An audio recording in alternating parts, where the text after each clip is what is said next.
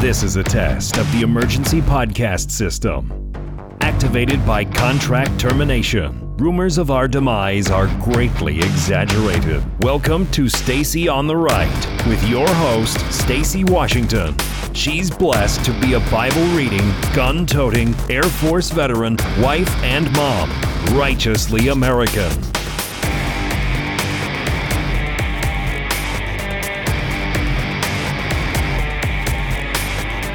Welcome into the Stacy on the Right Show podcast, where you find all the coolest stuff you can tune into from your phone. Still the same hostess with the mostest. If you are not yet subscribed, you should really join us on SiriusXM, The Patriot. That's where you're going to have the most fun in the evenings every night, 9 p.m. to midnight, Eastern Standard Time. Right now, it's my pleasure to welcome Andy Ngo to the program. He is an American journalist best known for covering protests in Portland, Oregon. He has written columns in the Wall Street Journal, the New York Post, National Review, and others. His series for the New York Post on Portland's fake hate crime industry became a viral sensation. He drew national attention when he was attacked by Antifa on the streets of Portland in the summer of 2019. Until recently, he was an editor for Quillette.com.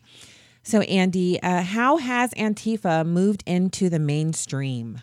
Because of the surprise election win of Trump in 2016, they were given an opportunity to move into the mainstream left because of propaganda from journalists and politicians on the left who were repeating this lie that we were on the cusp of another Holocaust because Trump was a fascist.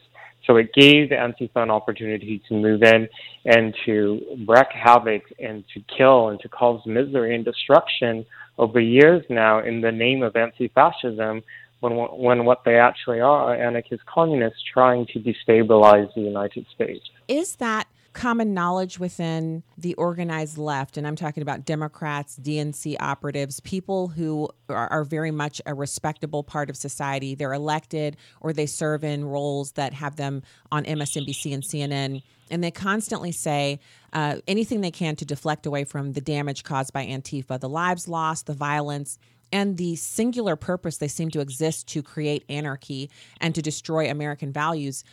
How is it that just that truth can be so detached from what we hear from people on the left? Great question. So I think I write about this in the book. Antifa are particularly empowered and have become a mainstream phenomenon because of these useful idiots that are in the Democrat Party and who work in legacy media who are ignorant about Antifa's ideology, their organizing tactics. They actually inadvertently repeat Antifa's talking points that they're just anti-fascists opposing neo-Nazis and white supremacists. So I think one issue we've been dealing with for a long time in this country is that the mainstream left doesn't want to admit that they have extremists on their side. In fact, they will always deflect to the other side and make excuses. I don't know about that of partisanship or what, but I mean, Antifa should be easy to condemn, considering they're a movement that carries out terrorist attacks. I mean, they set fires to buildings with people inside. They make homemade IEDs and they bring them to riots and they throw them at police. They've actually killed in the name of their ideology. You would think that with all of the wanton violence that they were doing on camera last year that resulted in deaths, that would be enough for sensible, decent people to condemn. But instead, we've been told this lie over and over that the violence is only coming from the far right. So, Andy, is it true when I say I believe that Antifa members far outnumber white supremacists in this country right now, or KKK members? Is that accurate, or are they about the same in numbers? What is the actual truth about that?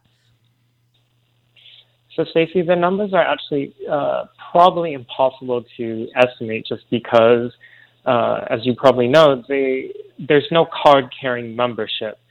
So they're organized in phantom cells. That's the term that counter-extremists who research extremism give to that type of organization, of where they're organized autonomously and they're connected by networks, but the line between who's a member versus who's an ardent supporter versus who aids and abets, those lines kind of blur.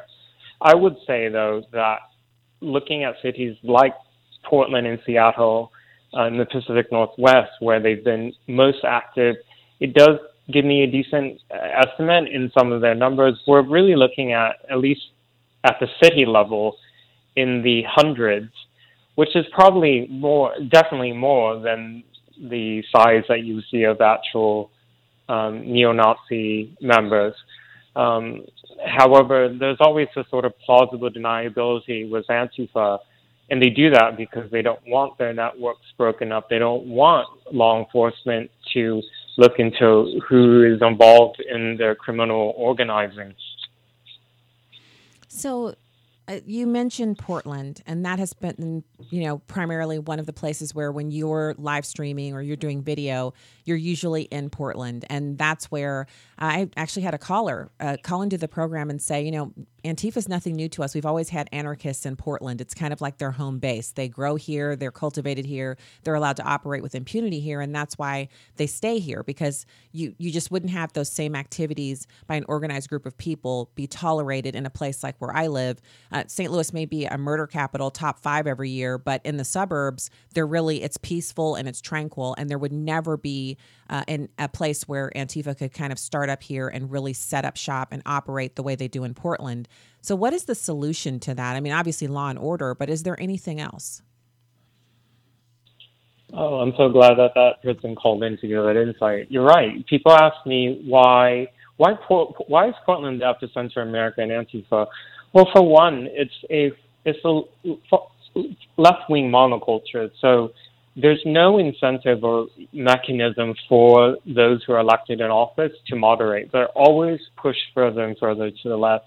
And we've had the Overton window pushed so far to the left that the mayor, who was elected ostensibly as a sensible Democrat back in 2017, turned a blind eye to Antifa because he, like so many in our country, just had this blinding hatred for the previous administration and was willing to tolerate anything that said that they opposed Donald Trump.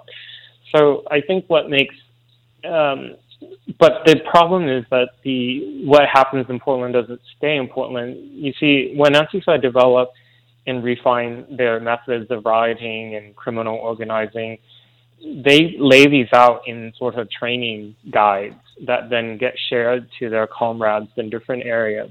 And they share their knowledge of what works well here, how did we make it work, how do we sustain 4+ months of riots every night. These lessons are shared in other places so that similar actions can be repeated. So I don't think we should just be thinking that this is an isolated thing that will stay just in the Pacific Northwest.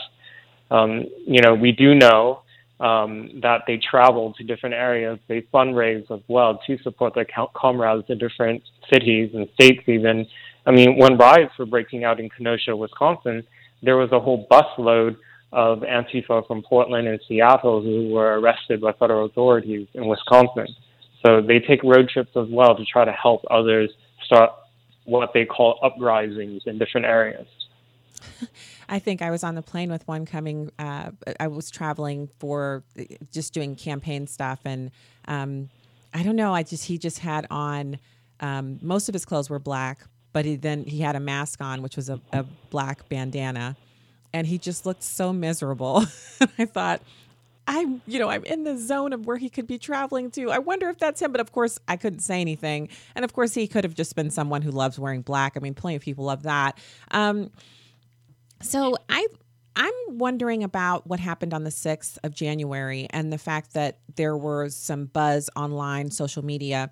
Have you found in your investigative research into the 6th, or if you've done very much with that there was Antifa involvement in that day where the rioting happened? I know I was asked this question a lot as the rumors are being spread that day that it could have been a false flag operation. I've looked into this extensively. I don't think that the evidence exists as of right now. I know the investigations are being carried out and suspects are having trials. So we'll see if that evidence materializes, but I'm not inclined to believe that it was spearheaded by Antifa infiltrators. They haven't been able to do something like that before in a right-wing setting. That's a much more difficult operation to do than, for example, when they embed themselves in a BLM environment where they have already have a partnership and open allies in BLM. However, regarding the 6th of January, I do think it's important to say that for all of the politicians who have been vocal in their condemnations of that riot and siege of the Capitol, they were silent last year when my city was under siege, Portland, Oregon, when all the actions that were done on the 6th, all that was done and more for months on end in other parts of the country. And at best, they were silent, and at worst, they were actually encouraging people to donate to some of the crowdfunding campaigns to keep the riots going. So I'm really glad you mentioned that, Andy, because one of the things that infuriated me the most about the backlash from the 6th, because I condemned it as well, there's no way you're ever going to find, at least that I know, conservatives or Republicans or even just Americans writ large who are going to say, oh, the Capitol, that was fine, no big deal. Everyone condemns that. But we didn't see such round condemnations on the violence. And you mentioned that unprompted by me. Why do you think people have been able to get away with that until finally, it reached such a high level that they did follow on and, some of the Democrats said, oh, this won't stand, we need to have peace. And they never named anybody specifically, but they did say, we need to stop the protests. We need to stop the violent rioting. But that was after the polls showed that the people were turning against Democrats because of this. Why is that such a norm now where things are on fire and CNN says mostly peaceful, and people in politics just look the other way? You're right. It does appear to be a norm in that political violence from the left has been mainstreamed, and that has been to the huge benefit of Antifa. We saw this going back a few years ago. I was very concerned and disturbed when Punch a Nazi became such a celebrated meme, because I already knew at that time that the people that Antifa called fascists didn't just include the far right, it included anybody who they thought supported Donald Trump or anybody who dared to wave an American flag out in the street. And that's exactly what happened. The violence was directed to those people. People who had nothing to do with extremist ideologies were being targeted as so-called fascists. I think what the country is dealing with is we're dealing with the consequences of what happens when once political ideology, left-wing ideology, has cultural dominance and saturation in every institution of life, from civil society to now government, federal government, local government, entertainment, education, etc. They're able to set the rules.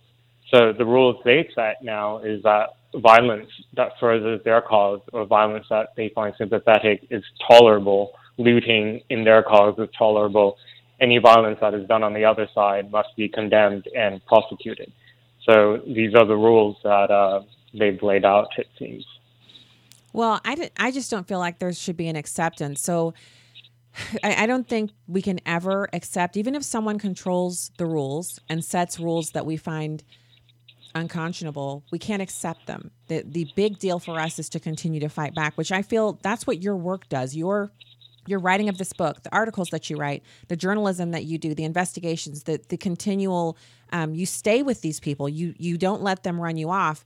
That has to be the mantra for all of us as well. We have to be willing to continue to fight for the ideals of, truth, liberty, justice, the rule of law, things that have made this country great. In order to maintain it, when things like this rise up, like Antifa, we have to stand and fight against it. Absolutely. I think in addition to, people ask me, how can we stop the violence from Antifa? I mean, one answer to that is a law enforcement answer, breaking up these networks, prosecuting those who organize and participate in crimes. But the other thing is there has to really be a wholesale challenge of the ideas that Antifa have entered into the mainstream, mainly the use of force for their political purposes, how they remade words to mean completely different things, like how fascist now just means anybody who's against them. They also call things like capitalism, free expression, they call those fascistic as well.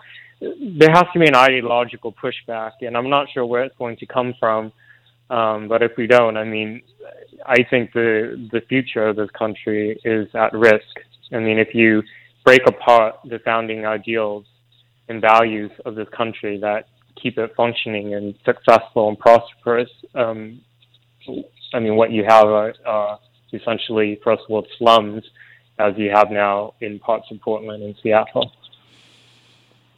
Wow. So I just recommend to people to get the book, and they can find the link in the show notes for the page today for our program. And I want to kind of talk a little bit more about it so that people can understand what they're going to get. It's not just your writing, but it's also, you have images in here, pictures of what you have seen and the investigations that you've done and reference materials. So could you kind of round this out by sharing a little bit more about like how long did it take you to write the book, and why did you decide that you were going to go beyond your writing and investigations and actually write a book about this? So what kept me really going was so after I was beaten by Antifa in the summer of 2019. A lot of people first heard of me because of that, and I was diagnosed with a brain hemorrhage as a result of that Antifa beating. I mean, after that, I felt like I had a choice. I had a choice to move on from the topic of Antifa, and that's what some editors and mentors were recommending I do. That I would only be subjecting myself either to more hit pieces and smears and assaults in the future if I focus on this. I could move on to write about different topics. But I just kept thinking about all the other people that have been brutalized and victimized by the extremists who are part of Antifa, and people who don't have any ways for their stories to be told. I mean, they're silenced. The police don't investigate their cases, and then even if they do speak out, they usually are demonized in the public. So I felt like there was a lot resting on my shoulders that I needed to continue. And, you know, I could do many of these short reports as I normally do, but I realized there's just so much I have to dive into that requires a book. And then as I started writing the book, then the events of 2020 happened when we had riots from coast to coast. And as I was looking at the videos in different cities, I was seeing certain patterns emerge. You know, people wearing the same black uniforms, very strategically smashing the windows of certain businesses that ended up being looted, and then they would return and throw some type of incendiary device to torch the buildings to the ground. And then I saw that Antifa accounts online were calling for their comrades to go to these places, and we're telling them to bring these riot gears. Now it's just like, this has to be told, because if we are depending only on our legacy media, the headlines are, you would just think that these are mostly peaceful anti-racist protests, rather than the riots that claimed dozens of lives, that was organized and orchestrated and actually had a lot of money involved. I just encourage people to get the book. I'm listening to you talking, and I mean, it's a page turner. And the other thing that you do in here is Andy, you take the history, you take how Antifa works, you explain all of it, and you're coming from the perspective of, as you said, you know, you were attacked with what they call a milkshake, which is actually Quikrete mixed with liquid, and so it actually burns you, because we're not meant to have Quikrete on our skin. It's a building product. And that was when you really you rose to national prominence. But for those of us who knew you before that, I was horrified by it, and also by the reaction online, which was pure hatred, as opposed to, oh no, he was hurt, he's a journalist, because there's never that reaction when CNN journalists get into the fray and they're hurt. They're always elevated and all of that. So we can never cover everything within the book on an interview, but I'm so glad we got to talk about just some of what you have done. You have endnotes, you have sources, a huge amount of research and information that went into you compiling this book and writing it. I want to say thank you.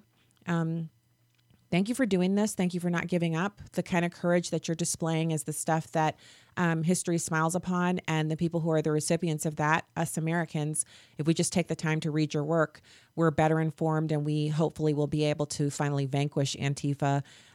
It's not like it looks great right now, but I think your book is a great first step in Americans becoming informed and propelling us towards that outcome. Thank you so much, Stacey. Those words mean a lot to me. Well, I'm so glad that we got a chance to talk. And so I want to encourage everybody to get the book. You can find the link in the show notes and also on my social media pages. And you can also find more of Andy's writing at centerstreet.com. Centerstreet.com. Thank you so much for joining us. My pleasure.